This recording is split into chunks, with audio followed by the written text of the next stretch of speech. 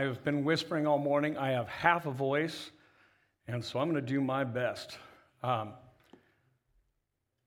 want to start with a couple announcements. So we had lots of things planned for January, none of which are playing out the way we thought.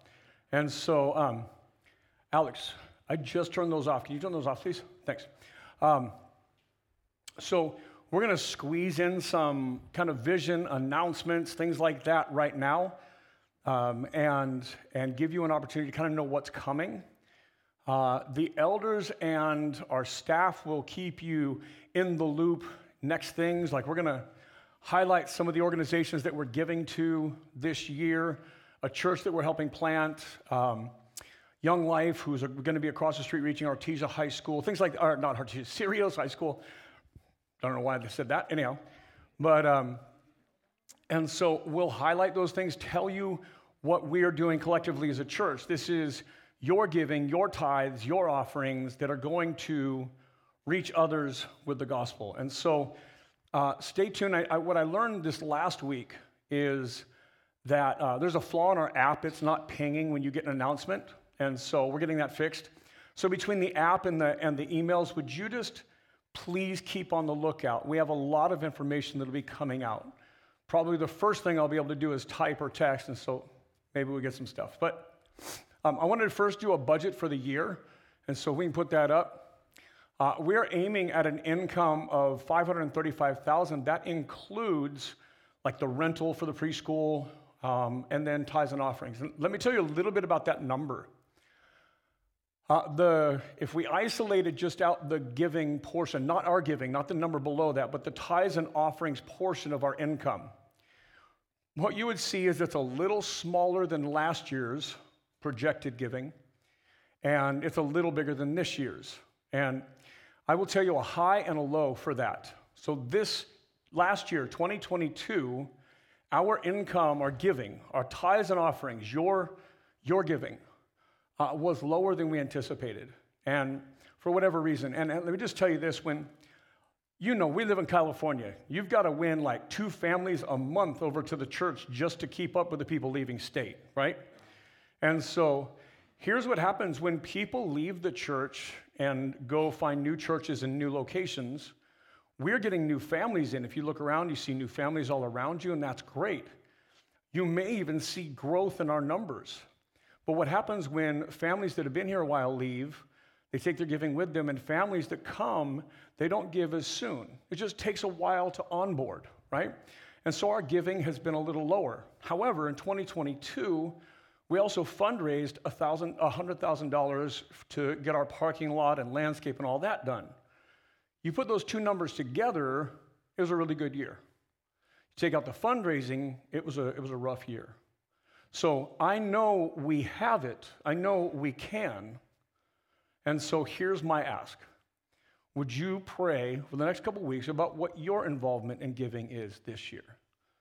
And we'll talk about what God calls us to, and we'll talk about it more throughout the year, especially after I get back. But what is your giving commitment this year? Would you prayerfully consider, what does God call you to give? And will you get involved with that? All right? The next one down is our giving. So you can see right there, it's $500 off, but you can see that our giving, we give 10% of our income outside the church, right? So we take, just like we ask you and me and God calls all of us to do, we take our first tenth and we give it away outside the church. We partner with Acts 29, our church planting network. We partner with church plants. We partner with local organizations like Young Life, who this year in 2023 are reaching Cerritos High School. And so we partner with organizations. So our first tenth, just like we call you to, we give away outside the church. The next number is payroll. Payroll in Southern California is always the biggest number. And then obviously ministries and facilities. And let me just tell you why facilities is such a low number. That's because we're in a building that we own outright. And so we are debt-free on this building from the day we moved in. The reason we had to fundraise for the parking lot and the outside is because as we moved in and did our remodel, that's what it cost. And then COVID hit, and then afterwards we finished. We did our final phase, right? And there's some more things. You'll see a stripe out there that needs to be repaired in the parking lot, but we've already met with them. They're going to come in and do it after the rainy season. But we're here debt-free. So we're here with low needs, right, in a great way to reach our community. And so please know that's a part of the puzzle, if you will. All right, I'm going to move on from that. Staffing, I promised you a few messages ago when we were in 1 Timothy that we'd be more, that I would communicate more about staffing changes. And over the last couple years, we've had a lot of staffing changes. Some two moved out of state, some out of the area, like Justine moved to South County, and I know Brooke, in Tennessee. We had two go back to school full-time, Holly and Lily. And so some staff changes are just parts of life, right? Some, we had a couple of worship leaders that just didn't play out well, and that's just a part of life or ministry too. We brought on Yvette for about 2 years to come in and be a bridge as we walk through a bunch of things. And that time's going to come up in the next probably 90 days. And she's not going anywhere. She's remaining a leader. She's coming on. We'll be ordaining her as a deacon with her husband, Casey, next Sunday. And we're excited. And let me just say this. So Casey and Yvette, Edwin and Ashley Virus, and Nancy Duncan, we're bringing on 5 brand new deacons. We're excited about that. And so, you guys can celebrate that. So sometimes staff changes they don't have to be negative things, right? But in the middle of that, here's what I want you to hear. The reason I bring up some of those changes, we have strategically not hired those pieces, right? We've absorbed them among the staff. Now, we did bring on Pastor Amati to help us kind of bridge the gap, some of the things that Yvette does, some of the care for staff, things like that. But we've been hanging on and holding on and interviewing several people, working on what I feel is the key thing that we have needed. And when I say I'm speaking on behalf of the elders. This has been a group working on this for months. And if you got the update, we have been meeting for a few months. We've been meeting with John and Jennifer Detlefson. We'll put a picture up for them. This is them and their family. That's still our budget. Marcia's asleep back there. There we go. All right. So that's Pastor John in the back. That's Jennifer up front in the middle and his 4 kids. That picture, I can tell you right now, is old. The girl on the right-hand side works, you're right, works at Hume Lake. She's in her early 20s. The girl on the left is at her sophomore year in Cal Baptist. And then the 2 boys, one's in high school, one's in middle school. I've known them for many years. Pastor John's been a lead pastor of a church. He's been an associate pastor of a church. He is currently the family's pastor at a church in Riverside. And he is leaving that and coming here because he believes in the vision and the things that we're doing. And so we spent months meeting with him and his wife, with him and his family, our elders and their wives and their families. We've all gathered together. We've continued to meet digitally and in person. And we were going to pick up Pastor John in March or April. And then with my surgery, we upped the timeline to February 1st. So Pastor John will be here. If you're in youth, I said this on Wednesday night. It's like a 100-mile commute one way and a 100-mile commute back. I oversaid that, by the way. Didn't mean to, but I Googled it, I mapped it this morning. It's like 60 miles one way, 60 miles the other. So about a 120-mile commute, just the same, for every Sunday, every Monday, every Wednesday. And he is committed to that. His wife is committed to that. His family is committed to that because they believe in what we're doing. And this year, 2023, we're really casting a family ministry vision.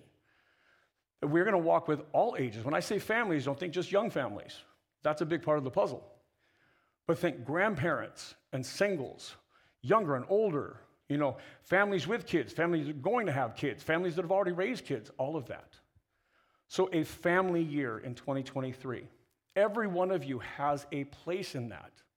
I was just talking to Nicole Jones. I don't know if she's here today, but I was just talking to her about if I'm walking with a family who is raising a middle school student, they're having a hard time discipling or teaching their middle school student child, well, I'm going to have them call her. She's been teaching in the middle school forever and has been doing youth here and just participates at that level. Like everybody has a role. Just because she's single, she doesn't have kids, does not mean she doesn't have a role in families.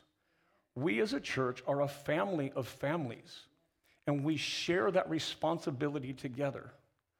And I always tell you, if you're a parent, it is your responsibility. God holds you responsible for the discipleship of your kids. And our job is to wrap around you and partner with you as a church. And I've said that for years, and I came to the conclusion, I've even talked to some of you, that I came to the conclusion last year that we hadn't really empowered you or equipped you. Now I'm throwing things. By the way, hot tea and lemon. It's not because if you're in the NFC, the Cowboys are probably killing you. Just throwing that out there, all right? Unless you're an Eagles fan, I can say that with some level of security. So I know that's going to come up later in my message. Watch. So we're a family of families, and we believe that we need to walk alongside parents far better. And that I've been calling fathers especially to be disciplers of their kids. And yet we've not spent time training dads, training moms how to do that. So that all changes this year. And part of that is hiring Pastor John. Part of that is things I'm going to do, our elders are going to do, just so you know. All right? I want to put a verse on the screen. It's Psalm 78. This verse was a verse that when we started Generations 7 years ago, by the way, today is January 8th, January 10th, 2016 is when we started Generations. So this is our 7-year marker. So it's really exciting. And I'm incredibly grateful. This verse has been a part of it since before we started Generations. Here it is. Give ear, O my people, to my teaching. Incline your ears to the words of my mouth. I will open my mouth in a parable. I will utter dark sayings from old, things that we have heard and known, that our fathers have told us. Now I want to push pause. That our fathers have told us.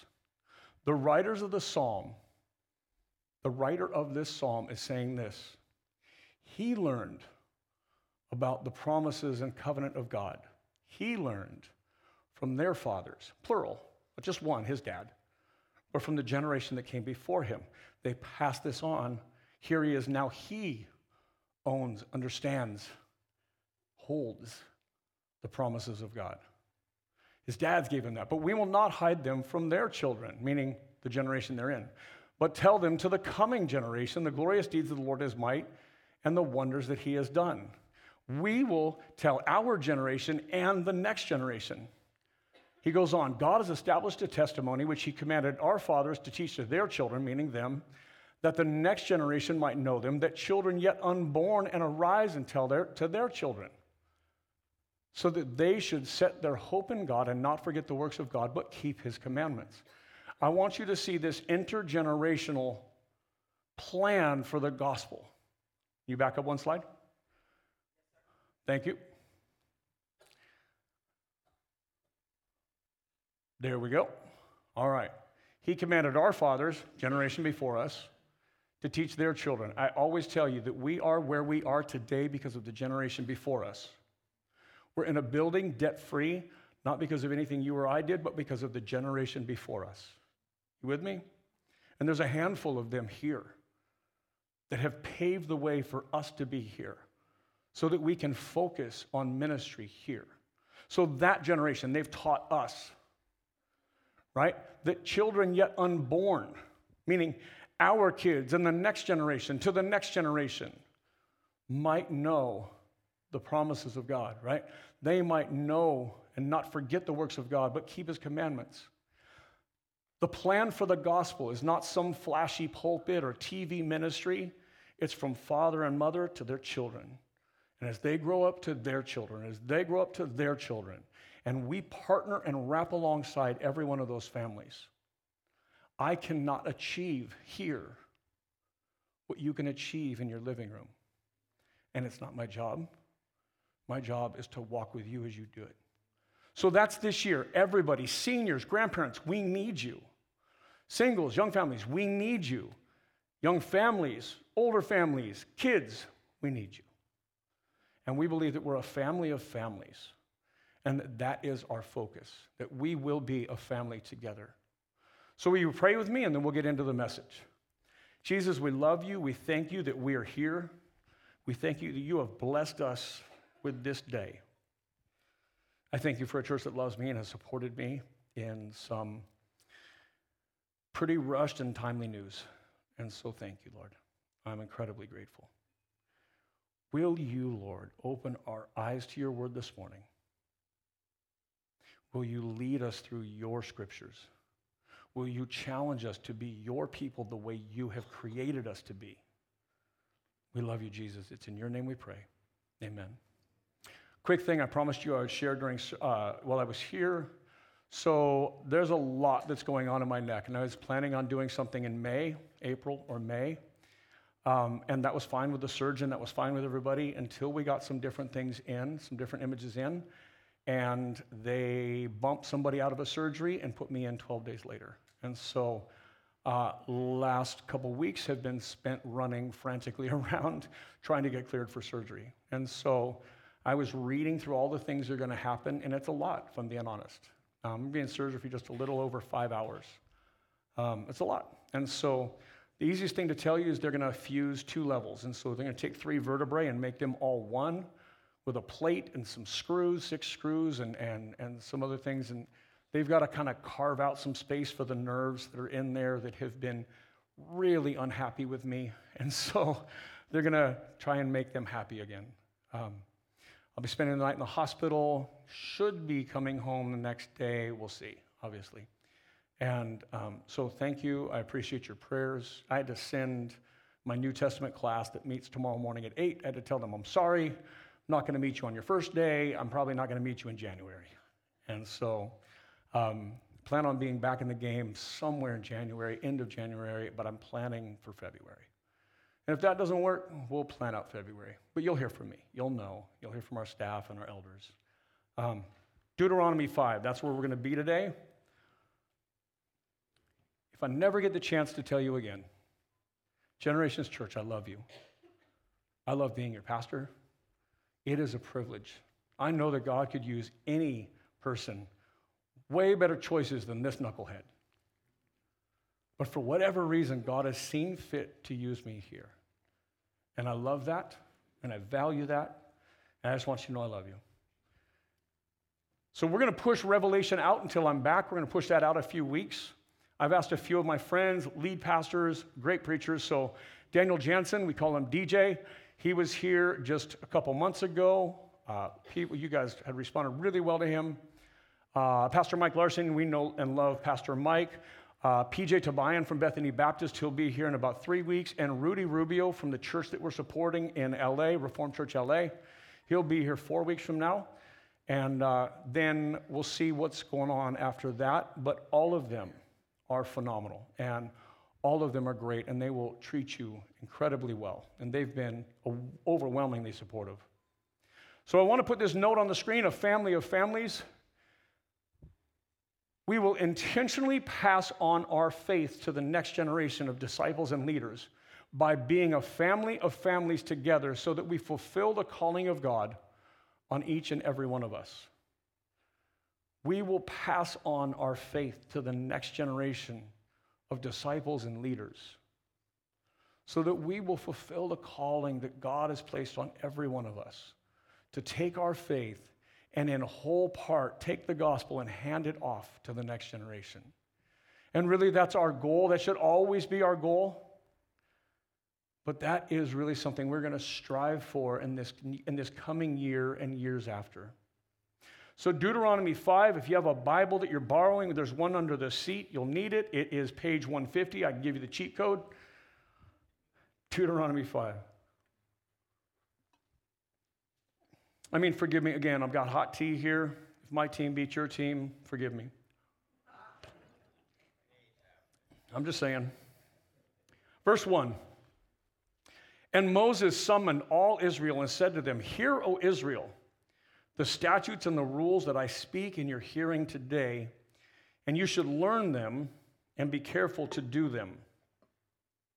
There's 2 key things here. 1, Deuteronomy, an odd word indeed. Deutero means second, and nomos is law. It means it's the second giving of the law. The first giving of the law came in Exodus with the 10 Commandments.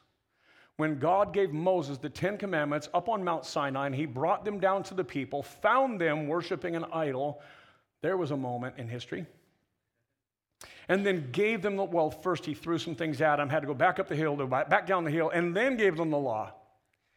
The Ten Commandments stand of this thing that has stood out and stood the test of time. And it's a summary of God's law for us. I don't know where Alex went, but I was asking to get those turned off. Can we still do that, please, Chris? So Deuteronomy means the second giving of the law. Now, this is coming right before the people pass through the Jordan into the promised land. And so they're getting ready to inherit God's promises for them. God's promises here, not eternally, right? They're getting ready to inherit something God has given them here. And as they get ready for that, as they prepare for that, Moses, their leader, has been told he can't go with them. He will die in the wilderness, and a new leader will take them into the promised land. But this is the beginning of his last speech to them. His final send-off, his final words, giving them here's what God desires for you. And so it's in that moment. I want you to hear it with that kind of weight. I'm not going to go die in the desert, I promise. My hospital's at the beach, so we're good. But there is this urgency of, I want you to hear this. Verse 2, the Lord our God has made a covenant with us in Horeb. Not with our fathers did the Lord make this covenant, but with us, with all of us here alive today. Verse 4, the Lord spoke with you face to face at the mountain, out of the midst of the fire, while I stood between the Lord and you at that time to declare to you the word of the Lord. For you were afraid because of the fire, and you did not go up into the mountain, he said. So he's recalling the time where he came down from Sinai. And when God would meet with the people on Mount Sinai, he would go up the mountain and fire would descend on the mountain. And the people of God learned to kind of take a few steps back. Because God told them, if you go too close, my fire will consume you. And that's a really important and powerful truth, because not long after God gives them the law, he also tells them to build a tabernacle, a mobile church, if you will. He wants them to build a tabernacle in the middle of the 12 tribes, about 1.5 million Jewish people. And in this tabernacle, God's presence will descend. And here's why that's important. God's presence is among the people. God desires not to be removed from the people up on a hill. God desires to be among the people and with the people. And we need to hear that for ourselves today. That God's desire is not to be removed from us, separate from us, but rather that he desires to be among us and in us.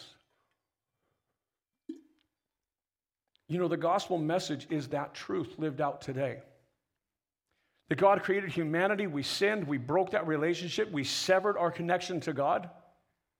We became sinful, and we passed off being sinful. And generation after generation after generation, here we are, and we're born, and we inherit sin. And then we sin on top of it. We even choose to sin knowing better. In fact, if you're a guest here today, let me just say this. At Generations Church, especially those who are followers of Jesus here in this church, we know how sinful we are. Like, we're not confused on the fact that we have it all together, because we don't. We know that we're sinful. We know that we're in need of a Savior. And the gospel truth that is portrayed there is that none of us are righteous. None of us are good. None of us are holy. All of us are sinful and separate from God. And there's nothing in our own flesh that we can do about that. And so God himself, high and above, removed from humanity, descended in flesh, the very thing we just celebrated at Christmas. That the eternal God who co-created the world with God the Father, God the Son, became flesh. And that he became flesh to live like us, so that he could become a sacrifice for us and reconnect us with God. That there was nothing we could do to fix the sin issue. So instead, God came to us. It's just like that moment where God was removed from the people on Sinai, and to be in his presence was to be consumed and die. But he says, my desire is that I would be among the people. And so he gave Moses the tabernacle and the sacrificial system, the sacrifices that you know about in the Old Testament. They all pointed forward to Jesus. And so it's this moment, in that context, that the Ten Commandments are given to them, and that's what Moses is setting up for them today. Verse 6, he says, I am the Lord your God. He is now quoting from Exodus. I am the Lord your God who brought you out of the land of Egypt, out of the house of slavery. You shall have no other gods before me. Who brought you out of slavery. I am God who brought you out of slavery. See, not only did Jesus come and live in human flesh, he lived a sinless life, the life you and I are called to live. But we fail. In fact, we fail even knowing the cost. In fact, we don't just fail. That sounds like a mistake. We choose to sin, even knowing better. I'm not condoning that. I'm saying it's true. But Jesus gave himself on the cross. He died for our sins. He resurrected from the grave to give us new life. He is seated in heaven today and has created a way to be in relationship with him. And how we do that is we repent and we return to him. When we hear and understand and receive the good news about what he has done for us, we turn and run towards him. See, we don't half-heartedly follow him. We turn and run. See, our lives should be given over to following Jesus. There's not following Jesus and other stuff. There's following Jesus. And then all the things that God calls us to do in life fit in under that. Love your wife, disciple your children, go to work so your family can eat, go to church. Everything falls under that. But see, it fits under that as a way of worshiping God. You should go to work in a way that glorifies God. You should love your wife or your husband in a way that is glorifying to God. I am the Lord your God who brought you out of the land of Egypt, out of the house of slavery. He's reminding us, listen, I brought you out of who you were, the sin of who you were, the bondage you lived in. He says, you shall have no other gods before me. Now, I know it sounds pretty simple, but let's press in a bit. Now, if you went to church on Sunday mornings, let's say you came back on Sunday nights when we pray together, you came back on Wednesdays, we're going to be developing a family night on Wednesdays, something for everybody here on Wednesday nights. Let's say you did that, Sunday morning, Sunday night, Wednesday night. Okay, sounds good. But on Fridays, you went and prayed with Muslims and prayed to Allah. Would God be okay with that? It doesn't seem right, right? Now, it seems like we're prioritizing God, so no other gods before me. Sounds like, okay, well, like we're putting you on top, but we're adding. Well, let me put it to you this way. If you're married, you have a spouse, and you also have a boyfriend or a girlfriend on the side. Now, if you spend a lot of time with your family at home, but Friday's over here, is that okay? We're pretty clear, right? What if you're like, well, I spend Fridays there. Well, it doesn't always go all the way. No. What if it's, well, we're texting, it's pretty explicit, but I don't ever meet up. You're like, still no, it's getting worse. Keep asking questions, you could be on the couch in someone else's house. What if you're just downloading images and videos of people you've never seen before? You're like, no, still cheating. You'll have no other gods. Just as you will have no other spouse. You will have no other gods. Verse 8, you shall not make for yourself the carved image or any likeness of anything that is in heaven above or that is on earth beneath or that is in the water under the earth.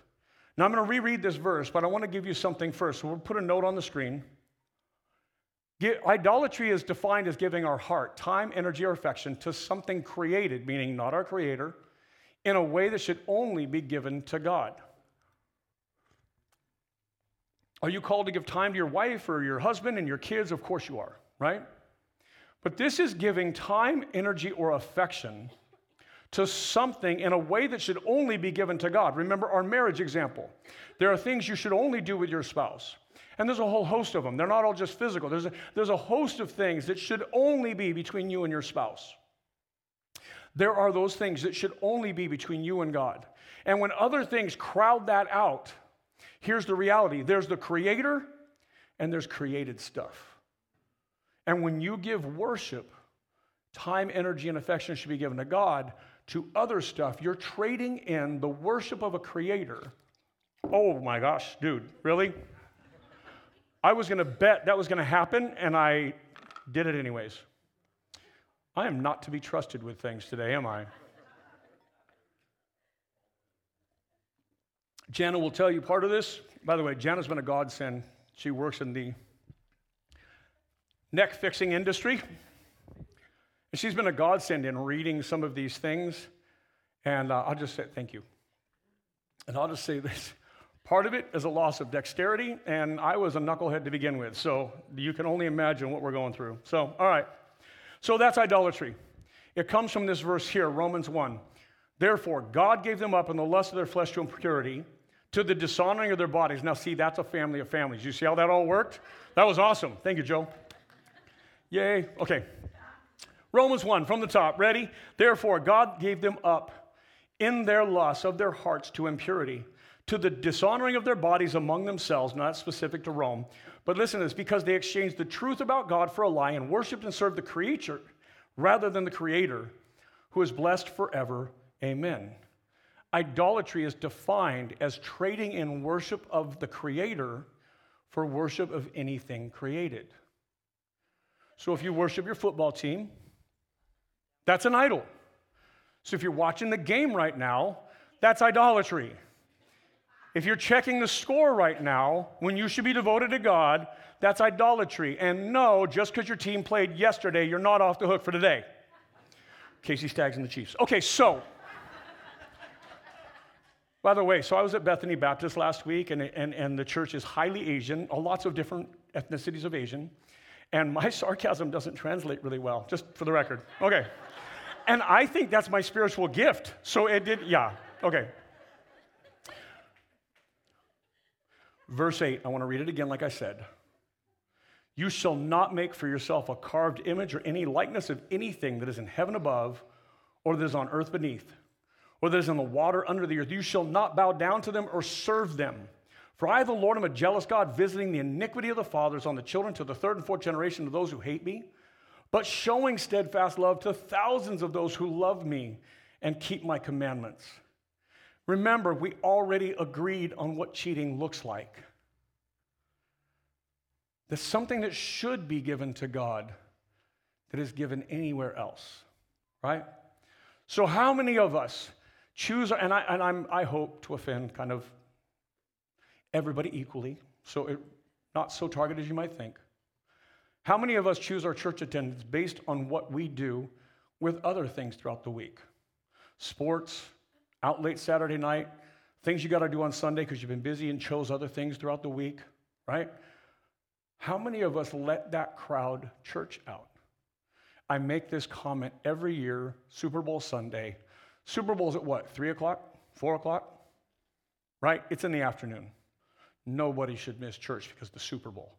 Super Bowl Sunday is one of the lowest attended Sundays in church.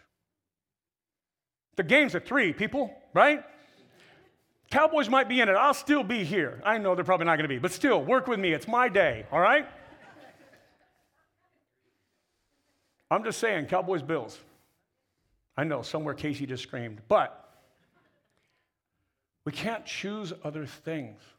And if the Super Bowl was playing at 10 a.m., you bet I'd be here. And we should all be here.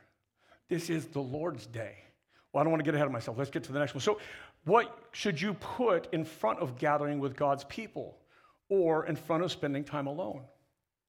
Well, I can't pray every morning. I go to work early. Really? What should you put in front of spending time with God corporately on Sundays or alone 7 days a week?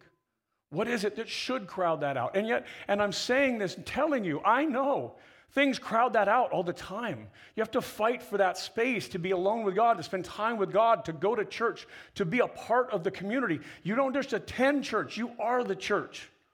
It takes more than a Sunday morning to be church. And I know that the rest of the world is fighting to crowd this out. But God's command since the beginning of creation has been this: that the corporate gathering of God's people takes priority, and the daily spending time alone and with your family takes priority. And you have to fight for that space. Verse 11, you shall not take the name of the Lord your God in vain, for the Lord will not hold him guiltless who takes his name in vain. Pretty simple. Don't use God's name in a common way. It doesn't mean don't cuss. I'm not suggesting cussing is okay. It does not mean that. It means using God's name in a way that is not for worship. Let me give you the most common one I see all the time. You know when you're texting and you see an OMG, it stands for oh my God. Did you just use God's name in a common way? It's that. Yes, of course, if you're saying God because you're angry at somebody and using it as an expletive, of course.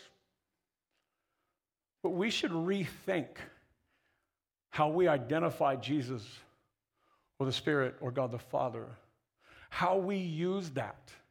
He says, you shall not use my name in vain, in a common way. That's what he's talking about. Verse 12, observe the Sabbath day and keep it holy, as the Lord your God commanded you.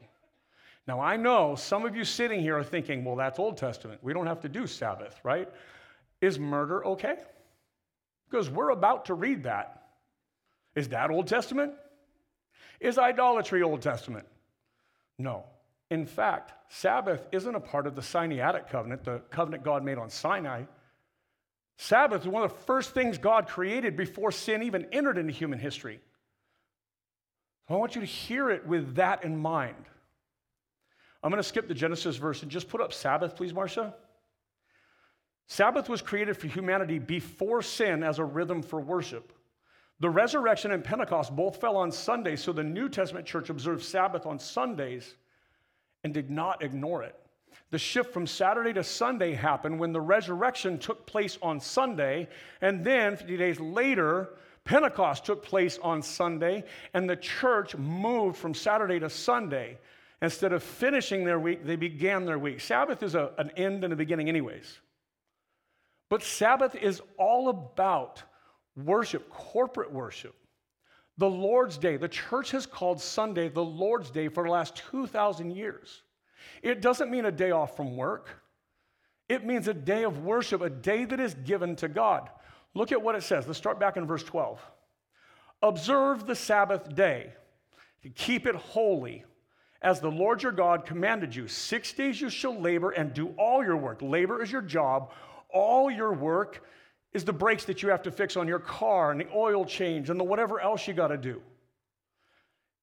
Verse 14, but the seventh day is a Sabbath to the Lord your God. On it, you shall not do any work, you, your son or your daughter, your male servant, your female servant, or your ox or your donkey, or any of your livestock, or the sojourner who is within your gates, that your male servant and your female servant may rest as well as you.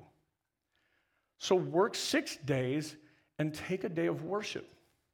See, why Sabbath is important is it's different than the expectation that you will put God first in every day of your life. A Sabbath is about taking a day and gathering corporately. That's why he says, observe the Sabbath. And then he's going to tell us how. In fact, the next verse is going to tell us a little bit more. But I want you to hear this. The teaching on the Sabbath is clear. And it is so struggled in church today. I battle to carve out that space. If you're a workaholic, you know. You're probably my people. I get it. Here's what it is. If you work 7 days a week, I'll just tell you, and I'm saying this as a point of confession. You don't trust God to accomplish the job in 6. I don't trust God to accomplish the job in 6. I may give the day. I may be here. But I know what it means to not trust God to do it all in the time allotted. You with me? Remember the Sabbath, keep it holy. How far off are we, the American church, from this? Miles. I can't fix them. You can't fix them. All we can do is change us. Sabbath for me, and I am speaking to myself as much as I'm speaking to you. Sabbath for me is the same thing as tithing. Tithing is this, that you make an income, that you get a check or you get paid or you get whatever you get, probably not a check, probably auto deposit. I get it. You know what I mean. Tithing is taking the first tenth and giving it to God for ministry, to the local church, to do local ministry, right? And ministry far away, but you get what I'm saying. Sabbath is the same thing. It's trusting God that I can give him today and that my week will take care of itself. It is trusting God that I can give a tenth of what he has given me here and that I can trust him for the other 90%, which I should probably save 10% and live on 80%, right? But I'm trusting him. When we don't trust God, you see it in our giving and in our Sabbath. Verse 15, you shall remember. Now this is talking about what you do on the Sabbath. You shall remember that you were a slave in the land of Egypt. The Lord your God brought you out from there with a mighty hand and an outstretched arm. You know, we sing that song with mighty hand and an outstretched arm, right? Therefore, the Lord your God commanded you to keep the Sabbath day. You shall remember. This is the contemplating and reflecting on what God's done and what God says. It's teaching us that on the Sabbath, what we do, on our Sunday, on the Lord's Day, when we gather, what we do is we remember what God has done. Not just to them, but throughout history. We have a lot more scripture after this book. And what God has done in our lives. How God has transformed us. We reflect and we allow God to strengthen us for the week ahead. That is what he gives us for Lord's Days. Remember, you gather, you hear God's word, you pray corporately, you sing corporately, all in fulfillment of God's commands of what we do. And you can't replace what we do together alone. You can't go be the church somewhere else. Church is the original word in Greek. Church means, the ecclesia means gathering. The church gathers. It's what we do. And we become a people, a family of families that doesn't leave when we leave here just after noon. It means we stay that. And yes, we prioritize individual worship every day and family worship every day. But corporate bodily gathering of the church is what is intended for the Lord's Day, for the Sabbath. Old Testament Sabbath, New Testament Lord's Day. I'll put this verse on the screen, Ephesians 2. But God, being rich in mercy because of the great love with which he loved us, even when we were dead in our trespasses, made us alive together with Christ. By grace you have been saved. As we gather, you should celebrate what God has done in you. If you're not yet a follower of Jesus, I want you to hear what we all understand as the gospel. That the transformation that happens in our lives is because of what Christ has done in us. If you're here with someone and you look at them and you see something different about them, it's the gospel. That's what we reflect on. And when we see that and when that wakes us up, we respond by turning towards God. We respond in repentance. We respond by turning from our sin and running towards Jesus. Verse 16, honor your father and mother as the Lord your God has commanded you, that your days may be long and it may go well with you in the land that the Lord your God is giving you. I know parents love that one for their kids. Sometimes they forget to read it for themselves. We'll leave that alone. All right. You shall not murder. That's just Old Testament. Don't worry about that. I'm kidding. Totally kidding. Don't tweet that out. All right. You shall not commit adultery. We spent time on that one. Adultery goes a lot further than one act. It is an intention of the heart and your mind, even before it becomes a part of your body. You shall not steal. Basically, you're not entitled to things you didn't work and pay for. That's good. You shall not bear false witness against your neighbor. Quit lying and gossiping. That's what he's saying, right? And you shall not covet your neighbor's wife. You shall not covet, or you shall not desire your neighbor's house, his field, his male servant or his female servant, his ox, his donkey. That one's better in the King James English, just for the record. or anything that is your neighbor's. The Ten Commandments form a summary. They're a basic summary of all God's laws for us. They're a quick snapshot that remind us the first 4 about how we love God. The last 6 are about how we love one another.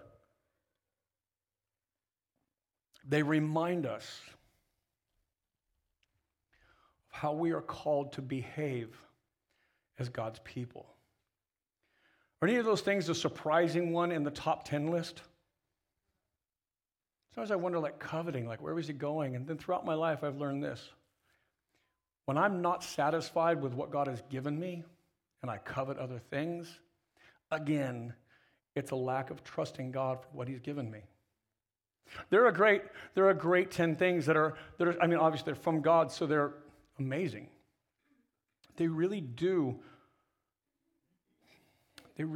shine light on sinful parts of our lives. I'm going to have you skip down to Deuteronomy 6, and we'll pick up in Deuteronomy 6:3. Moses is still speaking to the people of God, and we'll pick up in verse 3. He says, "Hear therefore, O Israel." Israel, remember, Israel means governed by God. So if you are governed by God today, if you live in Christ, if Christ is your Savior, your Lord, and the thing you wake up for, then you're governed by God. He says, "Be careful to do them, that it may go well with you, that you may multiply greatly as the Lord, the God of your fathers, has promised you in a land flowing with milk and honey, that you may multiply greatly." This is a spiritual blessing about being greatly blessed by God. And be fruitful and multiply, the very command given in creation, is about raising children who worship God. It's about reproducing the gospel into others. It is absolutely a part of sharing the gospel with neighbors and friends, but it is most importantly raising a family that follows Jesus. Multiply, be blessed, he says.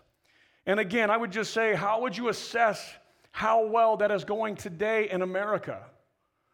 And I would tell you this, the thing that I've learned throughout COVID over the last, 2.5 years now, a little over now, the thing that I've seen is that the church in America is sick, that the church is broken and in need, and that it needs to hear the words of God spoken clearly again and again, that it needs to be called back to the gospel, that it is quite possible that the church in America needs to get saved, that we need life.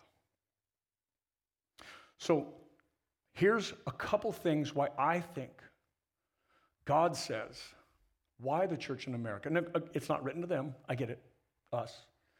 Here's 2 things that point to us, that show us why things are not as they should be. You ready? Verse 4. "Hear, O Israel, the Lord our God, the Lord is one." That's speaking to Father, Son, Holy Spirit. The Lord our God, the Trinity, is one. "You shall love the Lord your God with all your heart, with all your soul, with all your might. And these words that I command you today shall be on your heart." Church in America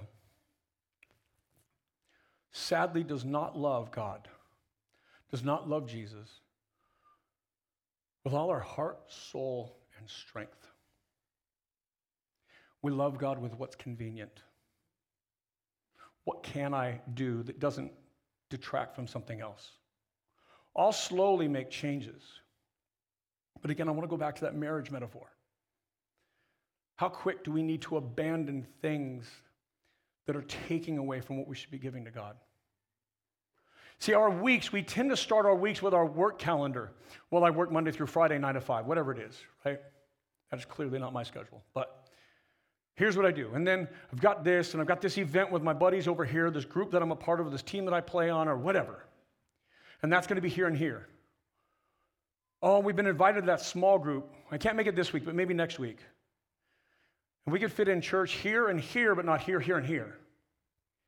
See, we are not loving God with all our heart, with all our soul. By the way, soul is your mind, your will, your emotions, right? That's what a psychologist does. He deals with your psyche, your mind, your will, your emotions. Heart is that metaphor.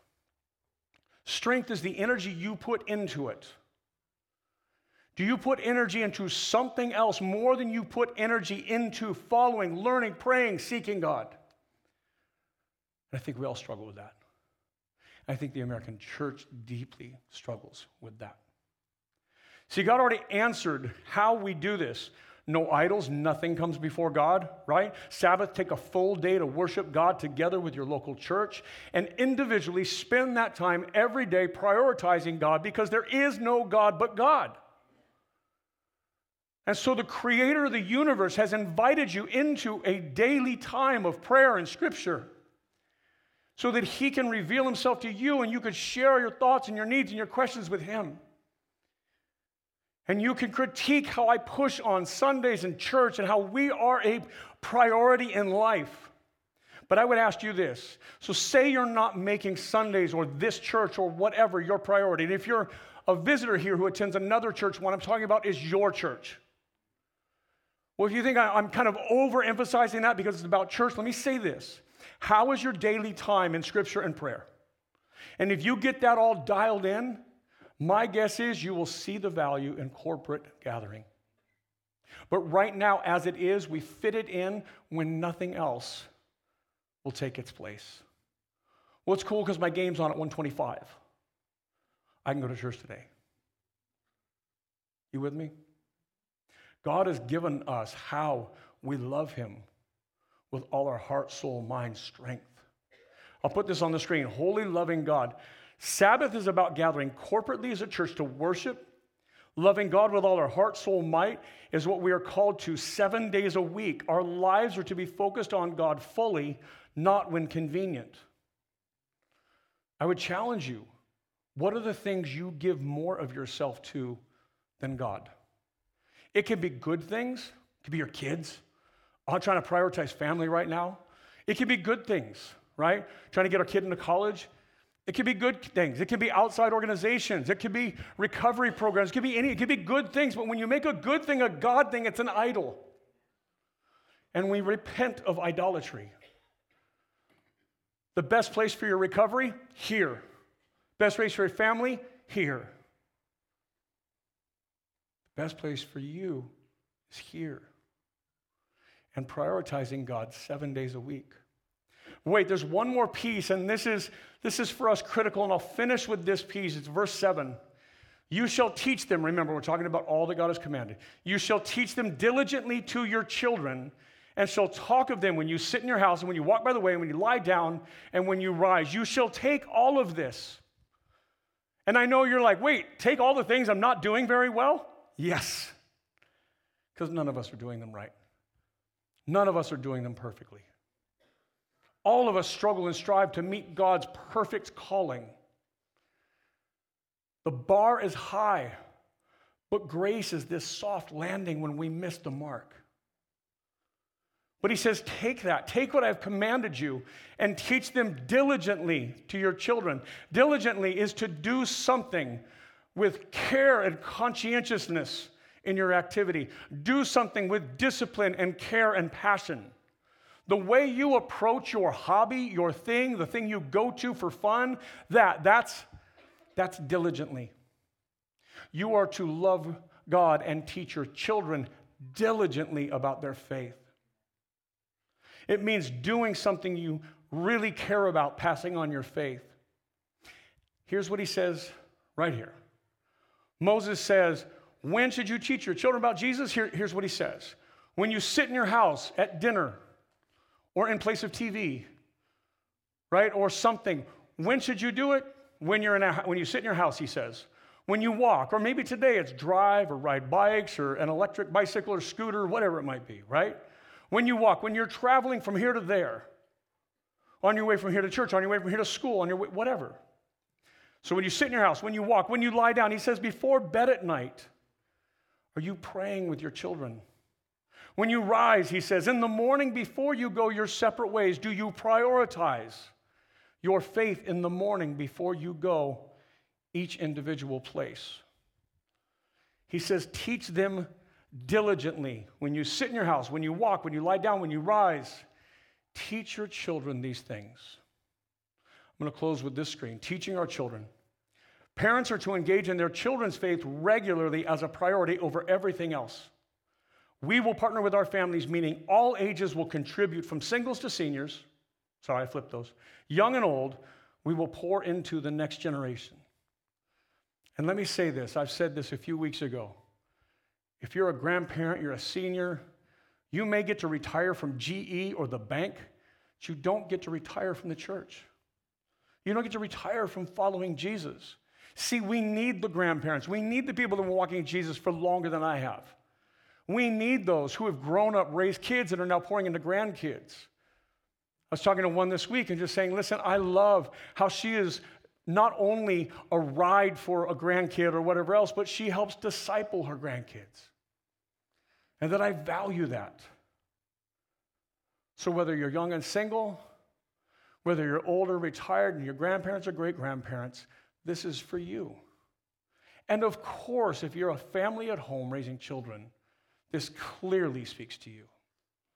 But as a church, this is our rally this year. That we will become a family of families who seek to pass the gospel off to the next generation so that they can worship Jesus better than we did. So that the church they attend and go to or start or lead is better than our church.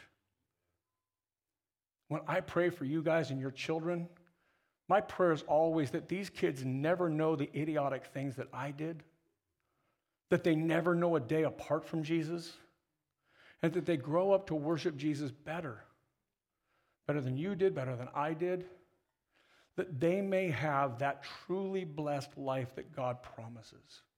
Will you pray with me? Jesus, we love you. You have called us to love you with all we have and to pass that love and that commitment to you off to our children, to pass it off diligently, with energy, with effort, with passion.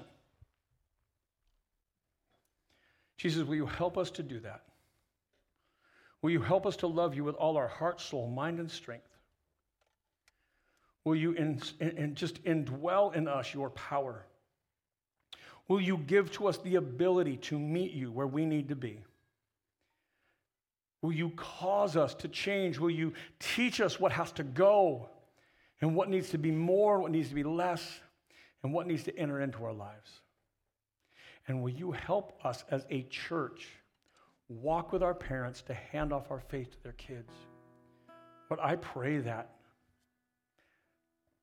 you have burdened my heart for that.